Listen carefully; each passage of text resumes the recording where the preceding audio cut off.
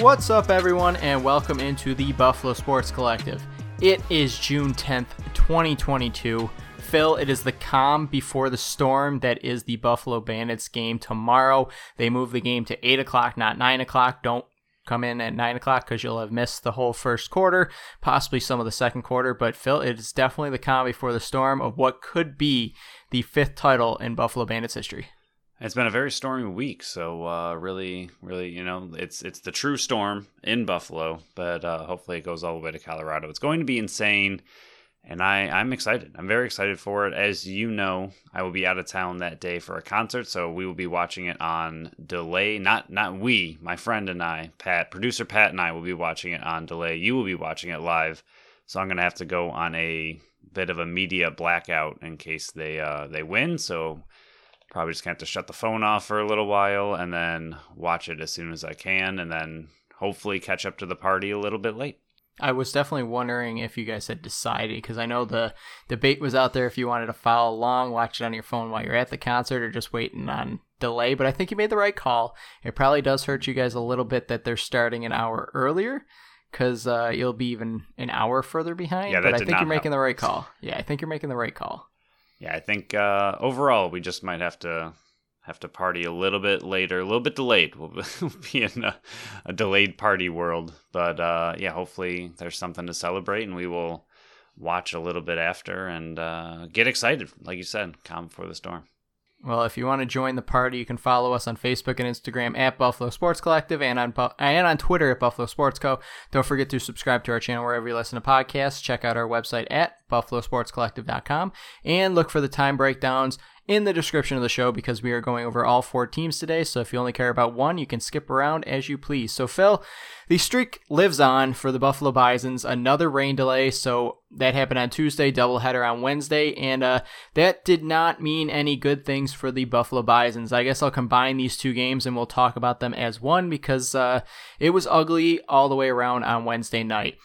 Game 1 on Wednesday, they lost 3-1. Worcester scored 2 in the first off a double that scored both runs off Tim Miza, who started making a relief appearance, but he only lasted 1/3 of an inning. Just a not where you want to start your rehab appearance, trying to get back to Toronto healthy.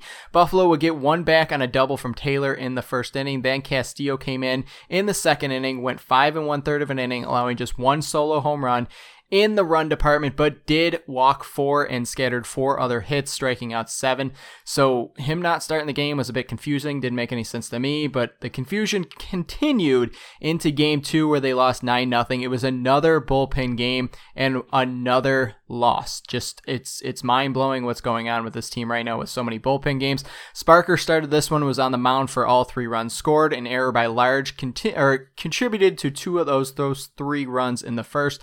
Pearson, Francis, and Holland would keep the Red Sox off the board, but in the 6th, but a 6th run, 7th inning with Yardle on the mound blew any chance of a last inning comeback. It was just an ugly game overall. Through those 2 games, Bisons had 1 run, allowed 12.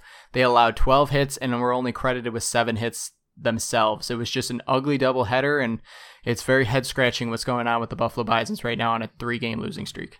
Yeah, not only the pitching, but we can even start with the hitting. I mean, 1 run and then 0 runs is just not like this team. I know they're not exactly the highest scoring team in the league, but they are a very good hitting team. They do have a lot of offensive talent and power.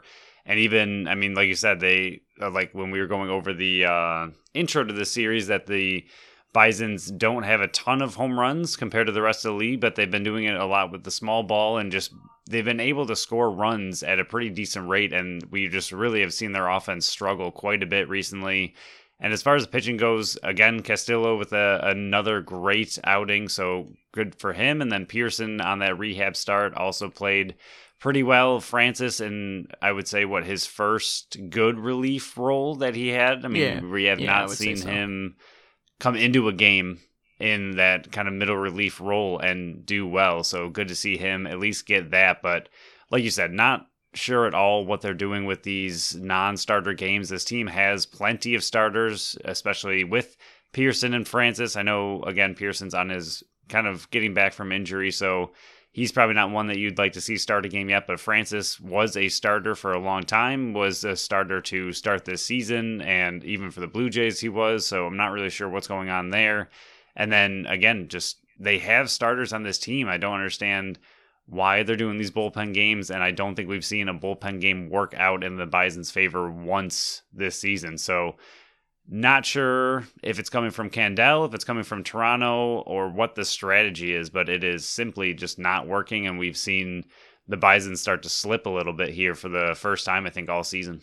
Yeah, I'll go over Castillo first because I want to talk about him. I mean, this is only his second earned run he's given up. Both of them were the long ball, and we said that, hey, he might be a little susceptible to the long ball. He's given up 43 in his minor league career in the 106 games he's played in, so that's not a great average, but when you're he's only allowed 9 hits. He's walked 9 guys, but he struck out 25 guys, so it's a great strikeout to walk ratio. He's playing amazing. He's got a .77 ERA, which in this 5 1/3 of an inning, he gave up 1 run and his ERA rose, which is just, it's a credit to him on how amazing he's been doing. But yeah, talking about what is going on with the decision making, I am in the mindset right now, and I reserve the right to change this idea, but I don't think it's coming from Toronto, because there's plenty of guys down in AAA right now who are on the 40-man roster who can get called up without having to make a move on that 40-man roster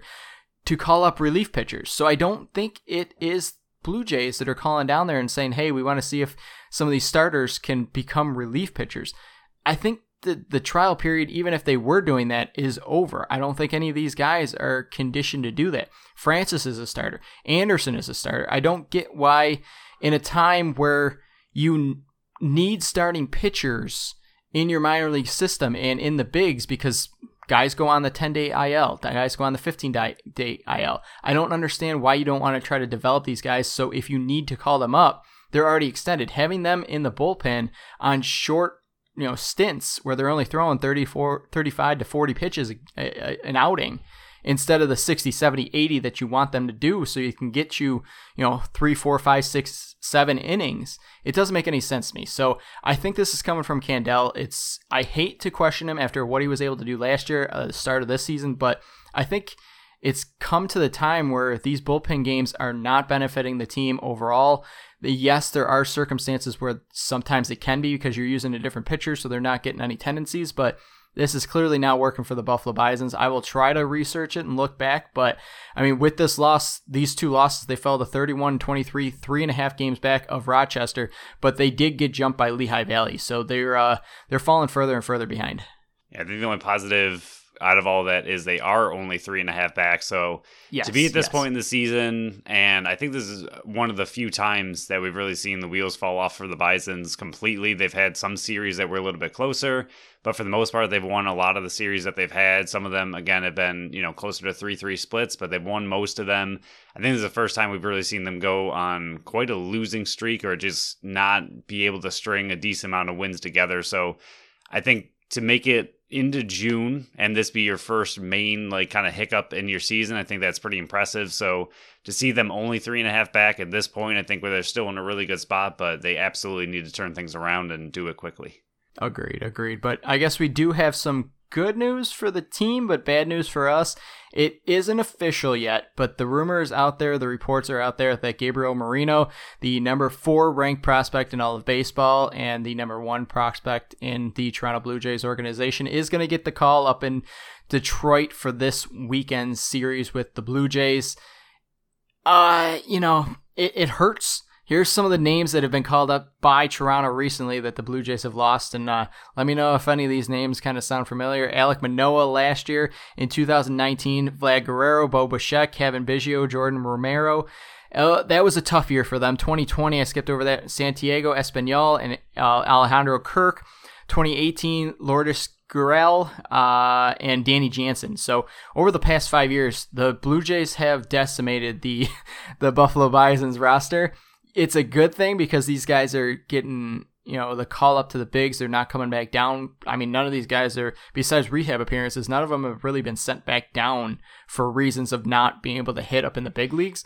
So it's a credit to the organization for being able to develop these guys, but it does stink for us as guys that, track and cover the Buffalo Bisons, that we're losing another great player to the big league club.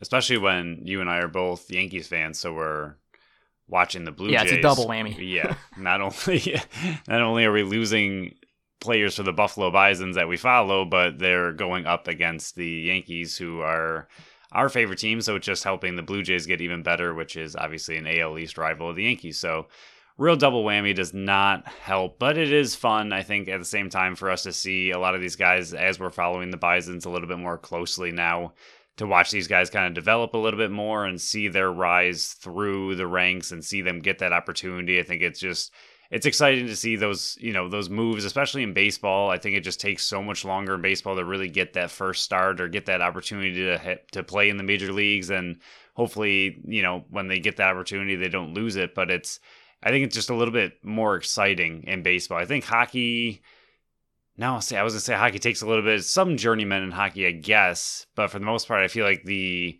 top prospects in hockey move pretty quick. I feel like baseball, by the time you're making your major league debut, you're 23, 24, 25, 26. Yes, I mean, 100%. Yep. Aaron Judge is in the prime of his career and he's 30. And I didn't even realize he had already made it to like that point in his life that he's already that old. I was like, wait, what? I thought he was much younger. And just that by the time they just hit that stride in the major league opportunity, they're just mid 20s, where a lot of these sports are very young 20s. So I think it means a little more, I think, in baseball, especially with all the leagues you have to go through, single A, triple A, double A, and just the journey to get there is a little bit more of a grind than it is for some of the other sports. And so I think it just means a lot. So it's kind of fun for us to see some of these prospects go through the Bisons, have a really good, season or two for the Bisons, and then finally get that opportunity. And to not see them come back, as like you said, it does hurt the Bisons and it hurts us following the team a little bit, but it is nice to see that when they don't come back, they're having a pretty nice career. Yeah, 100%. I mean, I also tweeted it out. There's a great story about Gabriel Moreno and how he got to where he is now. At one point, he had to quit baseball, and I believe, if I remember correctly, it's because his family couldn't afford it out in Venezuela. So to see him have to quit baseball and to come full circle and come to where he is now, getting the call to the big leagues and probably going to, stay up there for a while. I mean, there's nothing more for him to prove down here in AAA. He's hitting the pitching. He's a great leader behind the plate of the bull. He's leading the starting pitchers and the bullpen themselves. So he's great defensive. He's throwing guys out at a great clip. So I don't think there's anything else for him to prove in AAA. So as long as he stays healthy, he's going to be like Alek Manoah, and we won't see him again. And it stinks, but again, credit to him. Congratulations to him. When it's official, I'll get my 15 points of the BSC game, which I'll translate to that one. It was not a great 2 games for us. And, when you only score 1 run, obviously it's not that great. You scored 2.5 points in the game 1. I scored 5. And then in game 2, Phil, first time it's ever happened, neither of us put up any points. 0 across the board. We did have players play, but they didn't do anything. So credit to us. Yay. Was it the Buffalo Sabres that you and I both had like a negative game? Yes. I think that's also happened with the Bisons once or twice as well. Yeah, those are never fun. But yeah, I mean, I think the Bisons need to pick it up also for our fantasy outputs as well. Yeah, but do you have any changes to your team you would like to make? I still have everyone, right? You do. Everybody's still on the team. It's just Capper, for some reason, still hasn't played yet, but he's still not on the IL. So, with these minor league injuries, it's hard to find info on him, but he should be back at any point. The debate is on. I think the big thing here is that you're not getting any points. Although at the same time, I've pretty much given up on coming back. I'm just trying to chip away as much as I can. Yeah, just try to keep the blowout a little bit closer. I'll hold for now. Okay.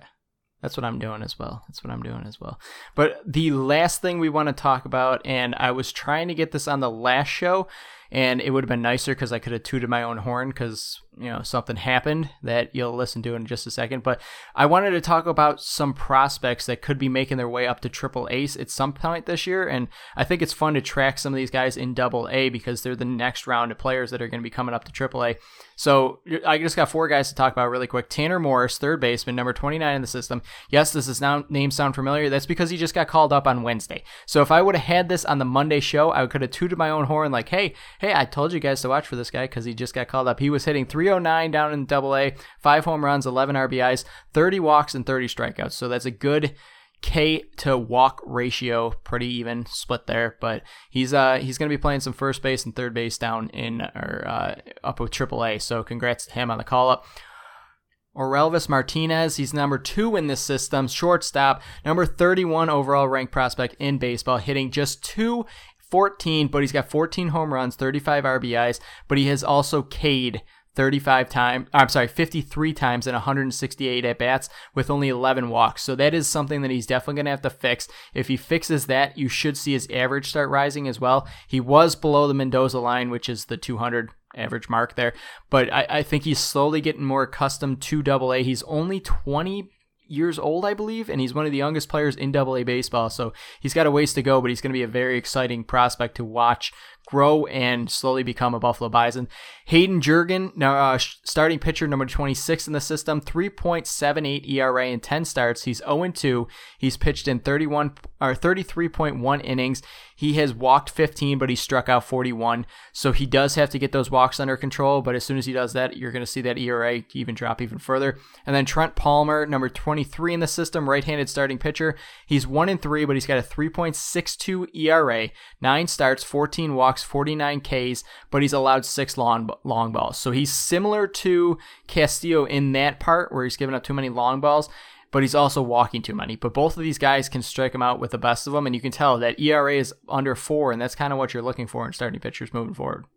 It's kind of hard to look at that list because it's very conflicting. I feel like starting pitchers take a little bit longer to move up. They really want them to develop and make sure they are honed in and ready to move up to that next level. So they take a little bit longer. But to me, that's kind of what the Bisons need. They need that starting pitching and even maybe some better, longer relief pitching from starting pitchers that have done it in Double A that can move into that relief role in Triple A, at least while they're starting out, and then get some of these actual starters in the Triple A level back to being starters, because we still don't understand what they're doing. And at the same time, for Morris and Martinez, I would have said that both of them look like they could be on their way up. At the same time, the Bisons have a logjam in that infield, and I'm surprised Morris even got the call up, not because of his stats. I think his stats are there. He deserves the call up, not saying in that way, but just the amount of talent the Bisons have in that infield. I feel like it's going to be very hard for him to get a lot of play time without an injury, and same with Martinez, even though he's number 2 in the system.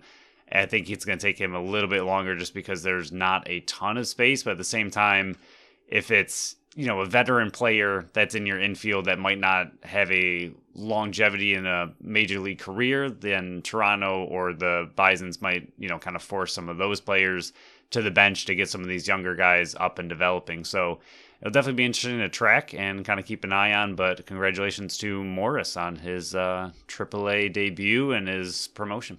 Yeah, going on the point about the crowded infield, though, I guess you can twist that into a positive. If these guys can start developing and turning into more versatile and being more of a utility guy, they can add more value to their resume and say, hey, I can play the outfield. That's kind of what Otto Lopez and Samad Taylor are going to have had to do because of such a crowded infield. And they only have, I believe, if I counted correctly, they only have 3 rostered outfielder guys. So they're having to put Otto Lopez in the outfield. They're going to have to, they've been putting Samad Taylor in the outfield. So there is a gap in the outfield. So we're able to see some of these infielders move out there, and that creates more opportunities in the infield for guys like Tanner Morris to come up.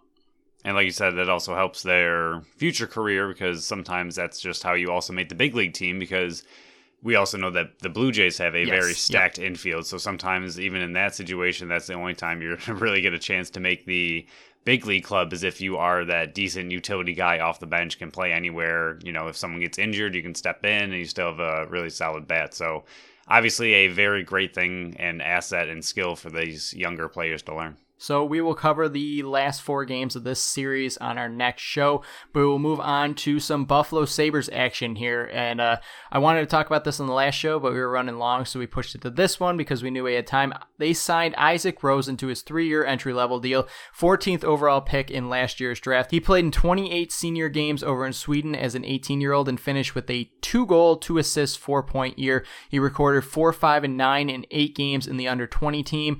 He also earned a bronze medal in the 2018 IIHF World Championships with Sweden, going 7-2-9 in just 7 games. He's the 5th player out of the 9 drafted last year to sign.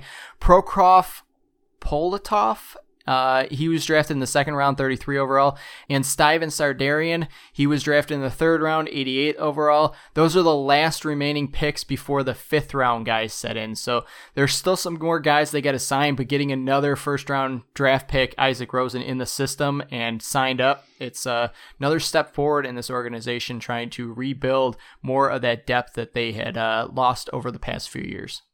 Especially with some of these younger guys, like we've seen Quinn might be on his way up, Paterka might be on his way up, and we aren't 100% sure if either of them are going to make the NHL roster next season. It's looking like they have a good shot to, but even if they don't, even if they do, it's great to see your pipeline continually rebuilt and rebuilding, because the AHL level is always looking for that talent, and there's plenty of spaces on that team. I mean, most of the time, even when they have a really good season, it's filled in with some of these veteran kind of journeymen that, you know, are a little bit older that aren't going to be able to crack the Sabres roster. But obviously you have to be able to field the whole team. So a lot of these guys just kind of get picked up as free agents and then have pretty decent AHL careers. But there's always room for these higher powered prospects to join. And Rosen looks like he's going to be a great player, especially with how young he is. And it's great to see players like this. I know the Sabres have had a few of them now that have played overseas versus playing in the juniors in Canada or America, where they get that opportunity to play against, you know, in men's professional hockey before they even come over here to the AHL. So I think it gives them just that little bit of edge compared to some of the other players. It just gives them that experience playing up against grown men that they're going to have to play up against in the NHL. So I think it's just that little bit extra experience, and it just develops them a little bit more. So I think it'll be great to see Rosen on the AHL team next year. So a guy we haven't heard of in a couple years now, Lawrence Pilot, might be looking for a return in the NHL, and he has interest in rejoining the Buffalo Sabres. Remember, he still has his rights owned by the Buffalo Sabres, so they determine if he's coming back to the NHL, it's either with the Sabres or he's going to have to get traded from the Sabres. He can't just sign anywhere because he is an RFA and he does have his rights owned by the Sabres. He's still just 26 years old, which is insane. In 46 games with the Sabres, he had 1 goal, 5 assists. With Rochester, he played in 67 games, 10 goals, 39 assists for 49 points. Phil, he is a guy that I know you were high on. He was a guy that I had very high interest in and seeing how he could develop. But he kind of went over, played the last 2 years in the KHL, and you kind of forgot he was still there. And I noticed it was a couple weeks ago, I think it was, that I was updating my spreadsheet trying to figure out, okay, who are the Sabres guys that they still have to get under contract? Who are these ones that we still have rights to? Who are the guys that we drafted but haven't had signed yet? And Lawrence Pilot came up, and I was like, oh man, I completely forgot we even still has rights. And then like a week later, he had interest joining the NHL. So I'm not saying I had anything to do with it, but it's just a happy coincidence. Yeah, I think he's going to be another interesting one. I mean, the big thing, again, the Sabres are loaded at defense, but at the same time, they could use a little bit of health. Depth is never an issue, or never bad to have. Sorry about the wrong way to say that. It is an issue. Depth is an issue usually, and it's never a bad thing to have. So if Pilot is looking to come back, I think he kind of got thrown in the doghouse pretty badly by the Sabres and the coaching staff at that time. He was really just not given a great opportunity with the Sabres, I don't think, and I believe he was a healthy scratch multiple times, They just did not seem to like him very much. I don't understand why. I don't think he was a mind-blowing player that, you know, was going to just all of a sudden be a top-pairing defenseman, but at the same time, I thought he was a good player, a solid player, and I think he kind of got the bad end of the stick. So hopefully with his ability to kind of keep playing men's hockey somewhere else, especially the KHL, obviously being a pretty big rival to the NHL as far as talent goes, I think that's a good opportunity for him to continue developing. Like you said, he's only 26. So it could be interesting to bring him back and at least see what he's got. Especially with the cap space the Sabres have, not knowing at all what kind of deal he's looking for. I mean, if you can give him something super cheap and just throw him on the team, maybe a 2-way contract if he still has that available to play in the AHL and the NHL, and just see how his development's going, see how he's grown, and just see if he can fit your team. I don't think there's any reason that they shouldn't at least give it a look. I mean, there's just a potentially decent player that is just kind of sitting there, and like you said, still part of the Sabres organization that you can just kind of reactivate and pick right back up and see what he's got. Yeah, 100% everything you just said, so there's not much I can add to it. It's a why not, bring him back if he does have mutual interest there.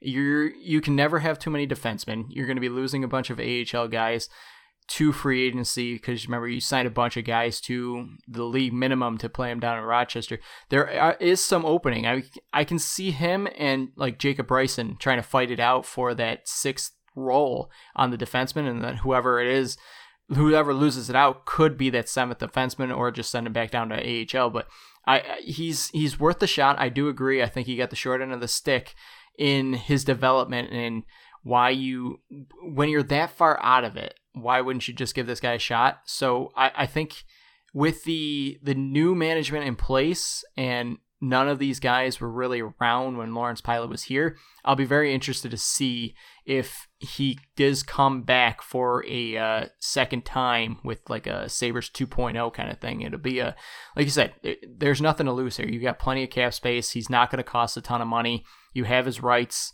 Sign him back, see what he's got, and you might be able to find a diamond in the rough here. And I'm not saying he can be paired with Owen Power, but I mean, you're looking for a defenseman partner, and this is a pretty decent guy with a high ceiling, so why not, right? Pilot Power on the line together. Oh, I like it. Patent TM. Can't take it. If that happens, that's ours. We copyright that. But we will move on to the Buffalo Bills. Phil, did you know opening day is only 90 days away? It's insane to think about that. So we are 90 days away from having to start to change our recording schedule. Yeah, we also have to start getting in the mindset of fantasy pretty soon.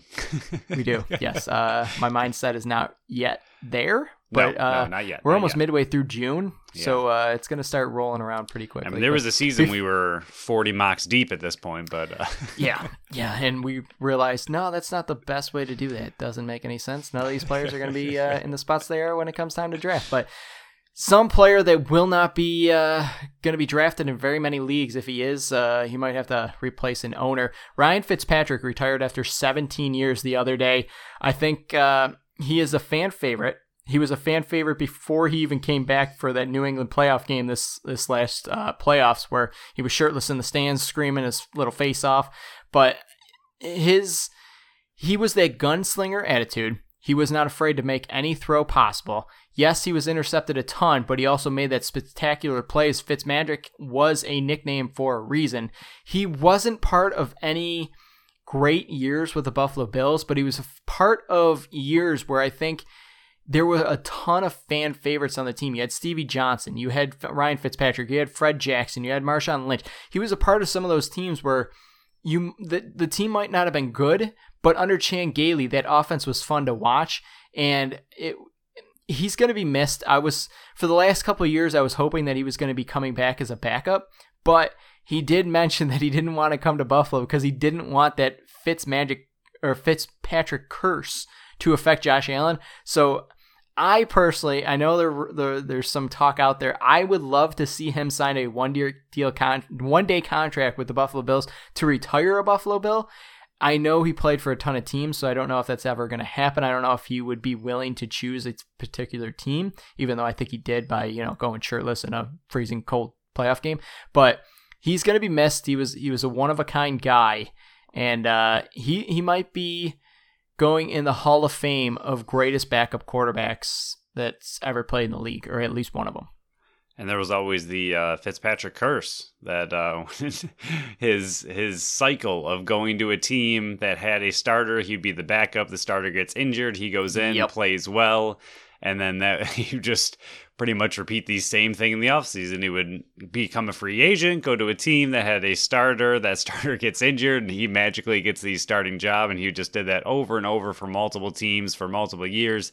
It was quite the interesting cycle that always happened with him. But yeah, he was just, like you said, fan favorite, just the way to put it. And like you say, it wasn't part of any, mind-blowing Bills years. He didn't end the playoff drought or anything like that. But I think he's definitely memorable during those years of, no playoffs. And when the team wasn't nearly as good, it's the players that you remember, not the seasons, because the seasons are forgettable when you don't make playoffs. So it's those players that you remember that make an impact on you as just memories and just things from that time. And he was a huge part of a lot of Bill's great memories. And like you said, Fitzmagic, and he was just a lot of fun, just a great attitude, and just a really great guy. And congratulations to him on 17 years and the retirement. I'm sure he will love it, enjoy it, and I'm sure he will still be around quite a bit. So yeah, good luck in retirement. I know you got a bunch of kids that you're going to be spending time with, but I believe I did see that he signed a deal with Amazon, so he's not going away fully. He's just going into that, after retirement, quarterbacks going to broadcasting. So looking forward to seeing him there, because I do have Amazon Prime. So I'm looking forward to seeing his Harvard intellect, dissect some of these players. And he was on the league. He was, yeah. So you can always go back and watch that also. He was on the league when he was on the Buffalo Bills too, so that was fun. But we will talk about a player that was a former Bill, but never actually a former Bill. But he was highly talked about being a possible Bill. The Bills signed Tavon Austin, former 8th overall pick. The Bills traded out of that spot with the St. Louis Rams. You remember, they were the St. Louis Rams at the time in that E.J. Manuel draft. They traded back from 8 down and grabbed their franchise quarterback, which it's never what you do to get your franchise quarterback. I said it back then in that draft too. You never trade back and then draft your franchise quarterback. You only trade up to get him. Well, he had 24 catches last year with the Jags, career 230 catches, 2,132 receiving yards, 1,340 rushing yards, 1,963 return yards for 29 total touchdowns. He's got a very tough way to make this team, but it's added speed. Brandon Beane said in the offseason, if there's a Tyreek guy out there, let him know. He has Tyreek Hill speed, but I think he's really being brought in to compete with the returners. And I don't know if I'm stealing any of your talking points here, Phil, but he was brought in at a time when OTAs were going on. So you're seeing the look at McKenzie. You're seeing the look at Marquez Stevenson. So they might not be happy with what they're seeing in camp, and they brought in another guy. Maybe it's just for speed. I don't know. But punt comparison. Austin has 190 punt returns, only 11 muffed punts, and 5 turnovers, compared to McKenzie, who has 58 punt returns, 6 muffed punts, 3 fumbles. So just on numbers alone there, Austin has a better track record of being more secure of the ball, and that is something Sean McDermott has preached over and over and over, because remember, McKenzie was in the doghouse last year with Sean McDermott and didn't really see very many punt return opportunities, even kickoffs, where you had Micah Hyde back there just fair catching it. So if Austin finds a way in there to be the returner, it could cost either Stevenson or McKenzie a job. I do agree completely. I think McKenzie, as much as we love him, we like him more on the offensive side of the ball and just his versatility and speed that he brings there, which Austin could bring as well. But at the same time, I do think that neither McKenzie or Stevenson have really taken that return job either for kickoffs or punts and just ran away with it quite literally. And I just don't think they truly have a good returner on their team right now. And Austin could be that guy. And at the same time, if he's healthy and if he can, kind of bring some of that first round talent back to his career, I think that, I believe he said that injuries kind of derailed his career and that he feels like he's 100% healthy and he's ready to kind of prove to the league that he hasn't gone away. He's still there. He still has a lot of talent. So I think if he can prove that that is still there outside of just his special teams ability, I think that also just gives the Bills another weapon. But kind of like you said, at the same time, but the Buffalo Bills have so many wide receivers with the way the draft went and with Jamison Crowder and just with hopefully Gabe Davis, who seems to be having a really solid camp already, and Diggs and Knox and Howard. They just have a lot of receiving weapons. And then McKenzie, on top of that, it's just there's not a lot of room anymore for a wide receiver. So I could see him making it as a special teams player who could also sneak into some of those 5 wide receiver sets, or like you said, if they need just a speed play against a certain team, certain matchup that they see, I could see him making the team mainly as a returner, but still sneaking into the offense a little bit. But I do think it is trouble for both McKenzie and Stevenson if Austin really has a great year. I think McKenzie would still be here simply because he's young. And I mean, Stevenson's obviously also young, but I think McKenzie has just flashed a little bit more of that talent, and he has a little bit more of the proof that we've seen on the field where Stevenson hasn't really gotten that opportunity yet. Austin, I mean, I think he's 30, so he's definitely not out of his career. He's still in a pretty good prime of his career. So we'll have to see, I think, just the comparison between the three. But to me, on paper, I would say all three are pretty similar, but it's hard to know without actually seeing them, game by game comparison right next to each other. So out of the three, I think I would say McKenzie is still my favorite, but as far as return man goes, Austin might have the kind of front leg up in this competition. He is actually 32, Phil. I can't believe he's that old. I mean, thinking back to the EJ Manuel deal, the draft, it doesn't seem that long ago, but it actually really was. It's insane to me. That was Doug Marrone. That was 3 coaches ago. It's just insane how long ago that was now. But McKenzie, speaking of him, he's going to be on AGT next Tuesday. So I don't know if you watch that show. I don't know if you're going to tune in, but he's going to be a part of the Singing NFL Choir. It's I thought the rumor was breaking, I think in April, that he was going to be on AGT. And I was kind of assuming he was going to go on like a solo act. I didn't know it was going to be like an NFL singing choir, but it's good to more publicity for the Buffalo Bills. Everybody loves the Buffalo Bills, so it'll be interesting to catch that episode. It's next Tuesday. He's going to be on AGT. I think it starts at 8:00, I believe. See, I would have seen him also in more of a dancing role. I could see that too. Yeah. He's got the speed. He's a funny guy or too. Comedy. Oh, he is. He's just, a real versatile player out there, like the Bills really love. But the team itself has 3 more spots. They got 87 players. They bring 90 to camp. They have $5.663 million left of cap space. So they might just be saving those spots for any of these guys that, are cap casualties going down the road. But one guy that is not a cap casualty anymore, but he's definitely going to hurt the cap down the road, David Njoku signed a massive 4-year, $56.75 million deal with Cleveland the other day. That's more than Mark Andrews makes. That's less than $1 million from the highest paid tight end in Kittle. He's making just under Dallas Goedert and Travis Kelce. He's an outlier in the tight end market right now, but just thinking about this, we have a tight end coming up on his last year of his deal that's going to be looking to get paid next year. This is why we've been saying on this show, you need to get Dawson Knox signed immediately, because there's no way, if I'm Dawson Knox, I'm looking at that number now and going, hey, here's my number. David Njoku has played in 5 years. He's got 1,754 total receiving yards, 15 touchdowns, 148 receptions. Knox, 2 years less, so he's played in 3 years, 1,263 yards, 14 touchdowns, 101 receptions. So he's on pace to top all those numbers by David Njoku. David Njoku is an athletic freak, yes, but he has not ever panned out to where he was drafted. To me, if I am Dawson Knox and I'm looking at those numbers and saying, hey, I'm outperforming David Njoku, hand over foot. It's unbelievable what I'm doing. You're not paying me less than him. I'm looking for $14 million. Now, I have been hearing and I have been seeing, and I think this is a good idea. If it comes to it, I can see Dawson Knox being franchise tagged next year. And if they can't work out on a contract extension, he's still number 1 on my board to re-sign of all the guys going into next year that will be free agents after the following year.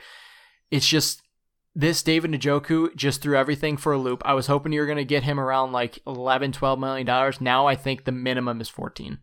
Yeah, I think just if you go round numbers, I think you'd have to look at, if you're going to do another 4-year extension, just looking at the straight player to player, you'd have to probably start at $60 million for Knox, because again, not only just reading his stats off, but we know from watching him and just obviously being Bills fans that his biggest year was just his 3rd year. So he is just really starting to take off and just coming on strong. And like, if he continues to have a year like he did last year and continues that trend versus his first 2 years where he was still trying to get his footing as a tight end, still trying to, develop in the NFL. So if you kind of wipe those 2 years out and you take Knox's most recent year versus Njoku's most recent year, I'm sure Knox kind of blows that out of the water, and we expect him to either continue developing to be even better or at the very least maintain that kind of pace that he had last year in his breakout year that we all kind of expected to happen in year 3. So if he can continue that, I think you're looking at absolutely a bigger contract than Njoku. And I still agree with you that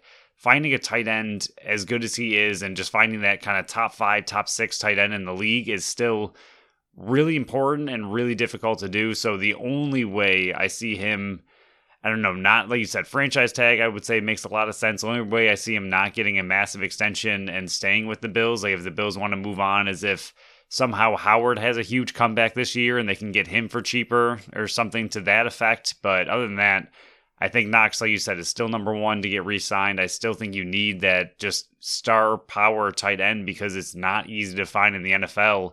And I think that now that you have it and he has such a connection with Allen, I think it's going to be very hard to let that go.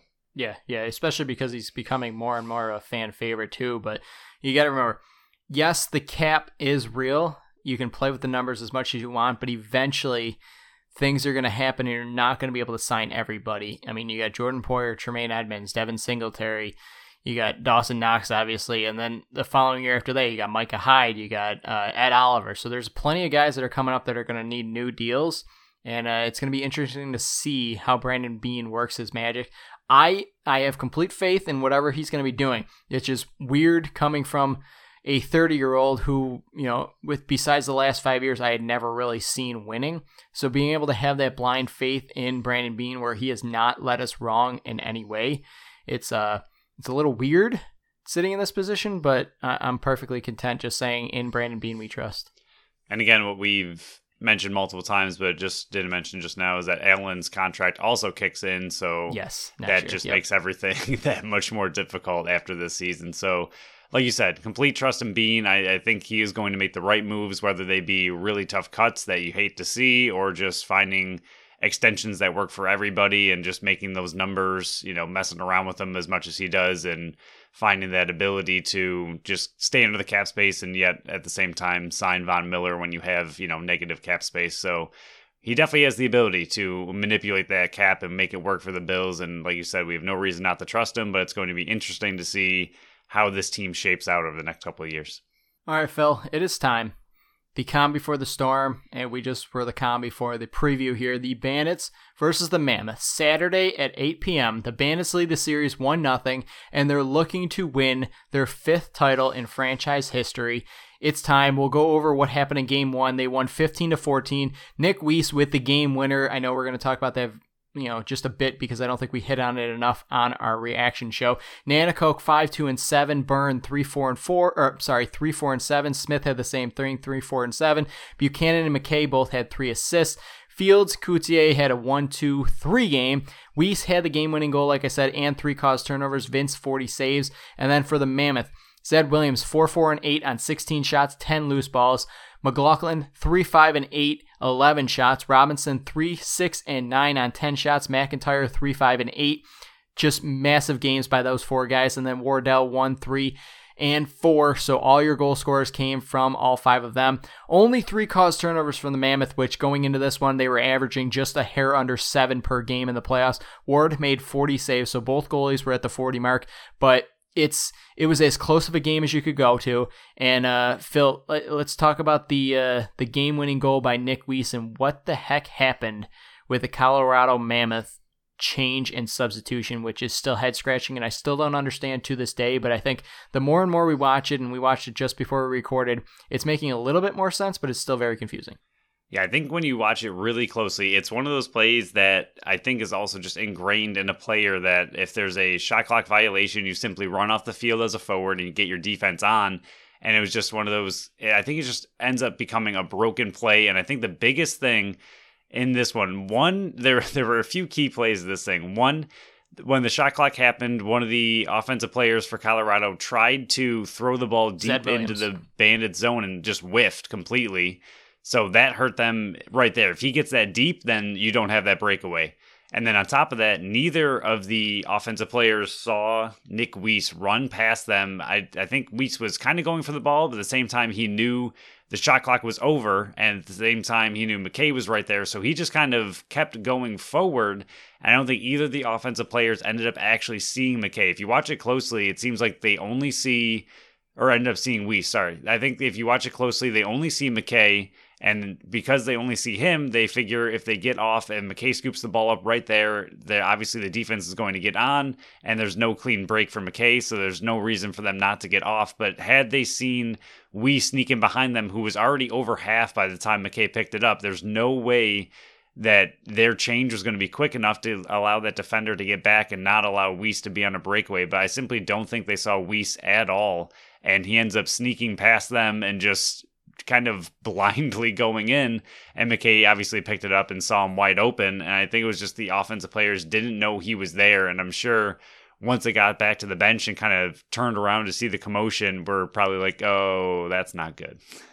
Yeah, I mean, the biggest benefit this one, it was Zed Williams that I believe he was the one that took the shot. It rang off the backboards, so it didn't even clip anybody until it reached back out to the restraining line, where it was definitely for sure, this is the one I do know, Zed Williams that was trying to hit the ball back into the deep zone, which, like you said, if he would have connected on that, you wouldn't have seen this breakaway and, game-winning goal by Nick Weiss. But McKay got his stick in there to deflect it. The shot clock went. Both those guys turned their backs, where if you see the ball is in between Zed Williams and McKay, and Weiss is still behind McKay. So I don't even know if they noticed that he was running up there, but as soon as the shot clock went, you heard that buzz. McKay picked it up clean. You saw Weiss take off, and that's where you could see the two forwards. It was Zed Williams and another forward, which I don't know who it was. They didn't even sprint off to the bench. They were just jogging, like you said. They knew the shot clock went. They were jogging over there because they probably thought, okay, it's McKay. He's going to get the ball over half. They're going to set up. They're going to call a timeout because they still had their timeout because, the timeout was called at 29.8 seconds when Spanger went in head first into the boards. But they probably thought, okay, McKay's got it. He's getting over half. They're going to call a timeout, get their offense on the floor. I don't think they thought, okay, McKay's going to run it down the field because they didn't see Nick Weiss. So I think we got it figured out. We would have to interview them, and I don't even know if Mammoth would ever admit what actually happened on that play. But watching it slowly, the amount of times we did, which still gives me chills, Phil. It's like I still get the the little goosebumps on my arms. The hair still stands up, but it's just a huge heads-up play by Nick Weiss and Ian McKay, but especially Weiss, like going, all right, I got a shot here. I got an opening. Let me sprint off here because the shot clock just went. I'm wide open here, and then, the rest is history, winning that one. But it's going to be a fun game, too, that's for sure. And with that timeout they still had, that's also another key that they did not take that timeout, not only for the end of the game turnover, but at the same time, like Weiss kind of mentioned, he has one move on a breakaway. He's not known to be a goal scorer. Yes, he has plenty of career goals over the whole, stretch of his career, but I'm pretty sure Dane Smith in a single season has had, similar numbers that Weiss has for his whole career. So he's clearly not known to be a goal scorer. Yes, he can score. Yes, he has, I think, faith in himself and his abilities, but I think between McKay and Weiss, you could have easily seen either one of them pull up and just call that timeout and try to get the Bandits offense on the field, set up that last shot, and then you're looking at a completely different ending, not only for the recovery by Spanger and the timeout by the Bandits in that situation, but again, we don't know if they would score on that next possession. So I think kind of calling his own number, like you said, seeing him sprint and kind of just see the play as it's breaking down, seeing those offensive players run off the field, and then him getting that clean break. I think it's also just a testament to him, to calling out himself and just really taking that opportunity and running with it in a humongous moment. Obviously, championship game-winning goal. I mean, that's massive to have the confidence in yourself and your abilities to make that play and see that opportunity. So, Phil, I'm going to go over some keys to the game here. It's pretty much the same as game one.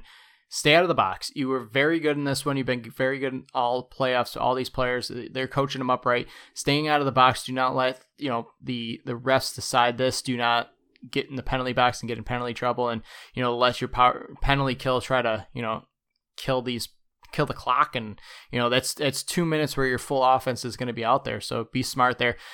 Get out early. You Colorado scored first, but you bounced right back and scored 5 straight. So that was, I mean, in a 15-14 game, that 5-0 run definitely benefited the Buffalo Bandits. So if you can get out early, don't, kind of stop any of those runs, like you said. Williams, McLaughlin, and Robinson are the keys to stop. I know Ben McIntyre had a great game in this one, but he's still a rookie. I can't imagine he's going to have another 8-point game, another 3-goal game. This was his first hat trick he's had all year. So Robinson, McLaughlin, if you can shut down their offense on the left side of the field, and Zed Williams is a great player, but there is no way he's going to go 4-4-8 again. It's just not going to happen. They're not going to be able. If you favor the left side, like we said last time, McLaughlin and Robinson, if you can shut those 2 guys down or at least limit them, you're going to be able to contain their offense, because those 3 guys alone scored 10 of the 14 goals, and then McIntyre and Wardell chipped in the other 4. So if you can, get in there and shut those guys down, you're going to have a great opportunity to win this one. And then the last one, and I know you're going to want to talk about this one because, you went a little bit more in depth with the goalies once again. Get the ball in close. Nanticoke had an extremely, extremely career game last time. Yes, I did call it. I'm tooting my own horn again because it happens so rarely. But even that Nick Weiss goal doesn't look like Dylan Ward is very good in close. He kind of just stood there and was like flat-footed on the breakaway between Nick Weiss. He just like kind of shrugged his shoulders. If you can get in close, because like you mentioned even before the Colorado series came up and we knew we were facing Colorado, he plays so far out of his crease that in close, these talented players that are on the Buffalo Bandits forward group are going to be able to capitalize. And then the only other thing, Phil, ban the wave, ban it.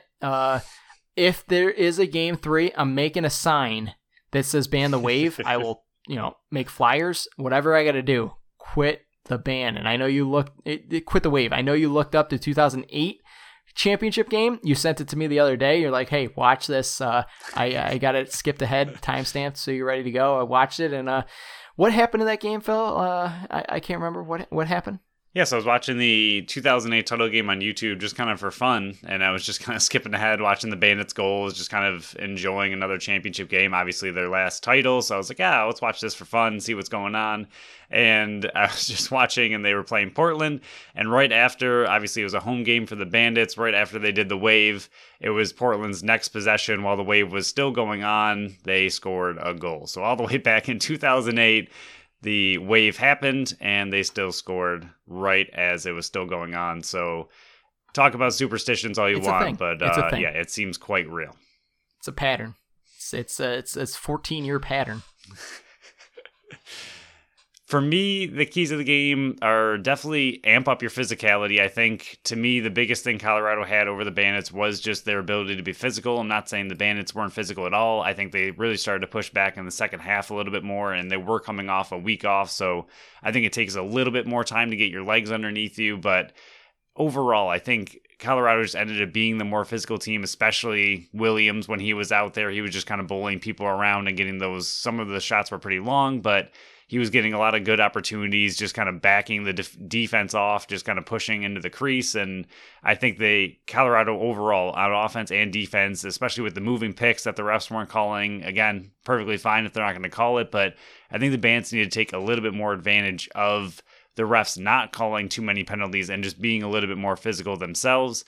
Also, like you mentioned, stop the runs as far as Colorado goes. I think the Bandits have plenty of offensive talent to kind of have their own runs, but the biggest thing is trying to get those leads and then keep those leads. And a lot of it, like you said, they went out 5-1. I believe they were up 11-8. And it's just, I know 3 goals isn't massive, especially in lacrosse. That's not really a very big lead, but it's big enough where if they can stop them from getting those 2-3 goal runs in a row, I think the Bandits have a better opportunity to get runs. And if you can stop the other team from getting them, that is how you win games. And I think just, especially with the team that Colorado is, they're a team that doesn't mind getting down, which is kind of weird to say, but they're a team that definitely is never out of it, fights back quite a bit, and we've seen it time and time again in playoffs that no matter what the score is, they are still in the game. So I think the biggest thing with that is you're probably going to get a decent lead at some point in the game, and when that happens, you have to stop them from coming back, and that's just simply stopping their runs, that if they get 2 goals, make sure you score right back, 2 goals, score right back, and that's how you obviously stay ahead. So it's just really about knocking down their counterpunch And for me, the other big thing was PK. Who is your next player of the game? You called out Nanakoke, and he had a career game, like you mentioned. So who you got coming up big in this one? Yeah, I'm putting you on the spot. This is a tough question, but I'm going with a guy who has, been, I don't want to say the heart and the soul, but he's been the heart and the soul of the team. I guess I'm going there. Kyle Buchanan, I think, is going to have a 2-4-6 game. He's going to be that quiet assassin. It was him that stopped the Toronto run that, was able to fend off and get that first goal in the Toronto series in game 2, I believe, where he just had that all-out effort first goal in that 10-9 game that ended up, being a very important piece to that one. So I'm going Kyle Buchanan. Yes, there's still going to be other guys that probably outscore him. There's probably going to be guys that probably have better games than him, but I think he's going to be the key integral piece, and that's kind of why you brought him in, that veteran leadership, that guy who's been around titles before, and I think that's a huge... He's been in the position before. He knows how to win these things. I think he's going to be the key piece to the Buffalo Bandits winning that 5th title. I like it. As second, you said heart and soul. I was like, all right, he's either going Fraser or he's going Buchanan. And you went Buchanan, so I like it. Thank you. And as far as the goalies go, I did do my goalie breakdown again. And the biggest thing that I noticed just watching the game live, just being at the game, the biggest thing I saw from Ward, he is a very big goalie. So it's obviously not easy to get past him. Yeah, he's a big dude, and he's obviously one of the better goalies in the league for a reason. He knows what he's doing. He made some huge saves, but the big thing to me was the quick stick goals, and the Bandits only ended up with 2 quick stick goals. One of them was on the power play, but if you watch him closely, he moves over very slowly. He's obviously way out on top of his crease, and he does that all the time, like we mentioned, but he moves over from side to side very slowly because he's on top of the crease, and there's so much space behind him. And I think something the Bandits need to look at a little bit more, and I think they were looking for it all day with that Cloutier wraparound that they finally got toward the end.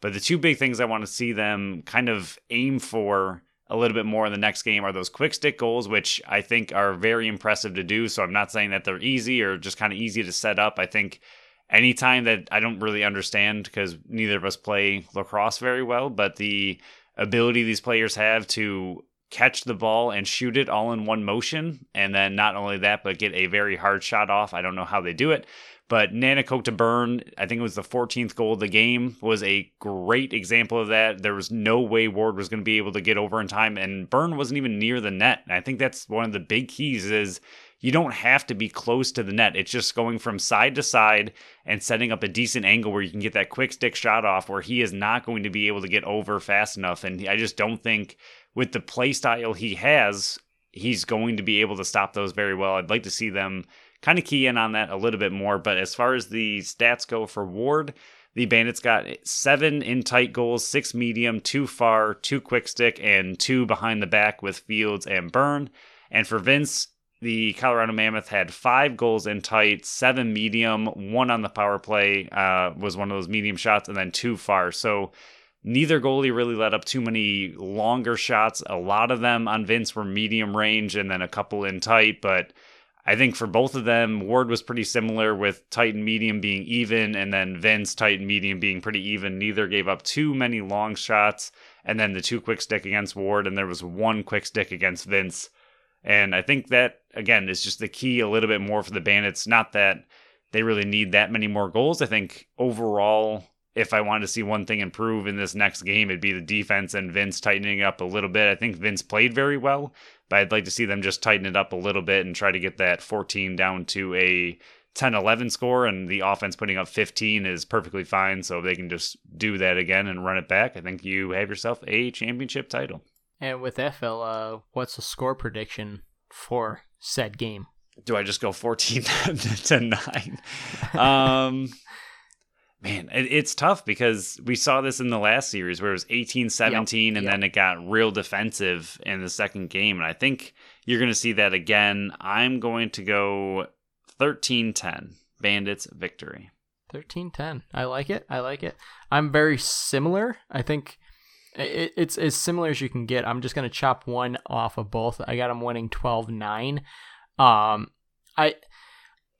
I'm in the weird position where I want to be at a game 3. I want them to win it at home. But if they win it in Colorado, it's not like I'm going to be mad. I'm not going to be depressed. I'm going to be on my couch. I'm going to be in my living room cheering my head off because, I mean, my wife now has COVID, so we can't go anywhere. We weren't going to go anywhere anyways, but it's not like we can have like a party or anything like that. So we're going to be going crazy in our own house, which I think is going to be awesome ourselves. We're going to be able to, like, you know, get food and, you know, drinks and everything and, you know, yell and scream, and our neighbors are going to be like, what the heck's going on there? But I would love to see a game 3. I would love to see them win it at home. But if they're winning it at Colorado and I can see them win it at my own couch, I'm not going to be disappointed whatsoever. So, I mean, you and producer Pat are going to be screaming your heads off in Toronto in a hotel room or Airbnb, I believe you got. So it's going to be a fun Saturday night. Yeah, I forgot exactly what he said, but I think Nick Weiss said it best, that as much as they love winning it in Bandit Land and they would love to play in Bandit Land, it'd be even more exciting to bring that title back home to Bandit Land. So I think that's pretty much just where my mindset is at as well. I think a game 3 would be super exciting. It would also be super terrifying at the same time, the entire game. So I think just win in Colorado, get it over with, bring the title back, and we will celebrate it when they either do a parade or raise that banner next season. Yeah, 100%. But before we close this out, milestones like we normally do. Matt Vince is going to tie Johnny T for first in playoff games played at 38. Priolo is one more cause turnover away from moving into 6th place alone in NLL playoff history. Smith is at 61 career playoff assists. He is good for 10th right now. 9th is Veltman at 64. 8th is Sanderson with 65. And 7th is Schattler at 68. So he very well could be boosting up and tie for 7th or have 7th all by himself after this game. Smith is also at 99 career playoff points. He is 10th. 10th is only 6 away with Schattler at 105. So he very well could also have 10th all by himself in career NLL points in playoff history. Brownell and Weiss can both move into sole possession of 9th in Bandits history in games played with 14. Byrne is 2 goals away from 7th alone in Bandits playoff history in goals. He's also 6 assists away from tying 4th in Bandits playoff history in assists, 5 points away from tying 6th in Bandits playoff points. So he's got a lot of milestones he can possibly break here. Smith is also 1 point away from sole possession of 2nd place in playoff points and will be his 100th career NLL point in the playoffs. And then last one, Weiss and Brownell are both 2 loose balls away from 9th place in loose balls in Buffalo Bandits playoff history. So some huge accomplishments that could be broken this week, some milestones and moving up the ladder in Bandits playoff history. The big one that sticks out to me in all of these is just Josh Byrne. I think he is just so overshadowed by Smith. Not that anyone takes anything that he does for granted. Everyone knows that it's him and Smith who run this team. They are clearly the best, obviously with a loaded roster. I'm not saying the others are years behind or light years away from them in talent. They're all very talented, but Byrne and Smith are kind of just who the offense runs through. One's on the left, one's on the right. They are the dynamic duo. But I think just with how much Smith has done, I think Byrne just kind of sneaks in a little bit to the background. Obviously, he has insane highlight goals. He's putting up an insane amount of points this year. He had almost 100 points in the regular season. So he's definitely there. Everyone knows he's there. He's a big threat. But I think just with how much Smith means to this offense and just the, MVP seasons that Smith has had and record-breaking individual performances Smith has had, Byrne has just overshadowed that little bit that you just don't realize how quickly he's moving up in these playoff history kind of records and milestones. It's very impressive and someone that absolutely deserves maybe a little bit more credit than the Bandits give him. Not the Bandits themselves, but that we give him. I think he's just taken a little bit for granted for what he does for this team. But Phil, is there anything else you would like to add to this episode before we close it down and get ready for Game 2, Saturday night, Bandits versus Mammoth, with a chance for the elusive 5th title they've been looking for since 2008? It's going to be very tough to have my phone off in Toronto and just make sure I am not getting any kind of updates. I feel like I'm going to be itching to know the score the entire time, but it's going to be very exciting to kind of watch it on tape delay, and hopefully we are watching a slightly delayed championship title for the first time, like you said, since 2008.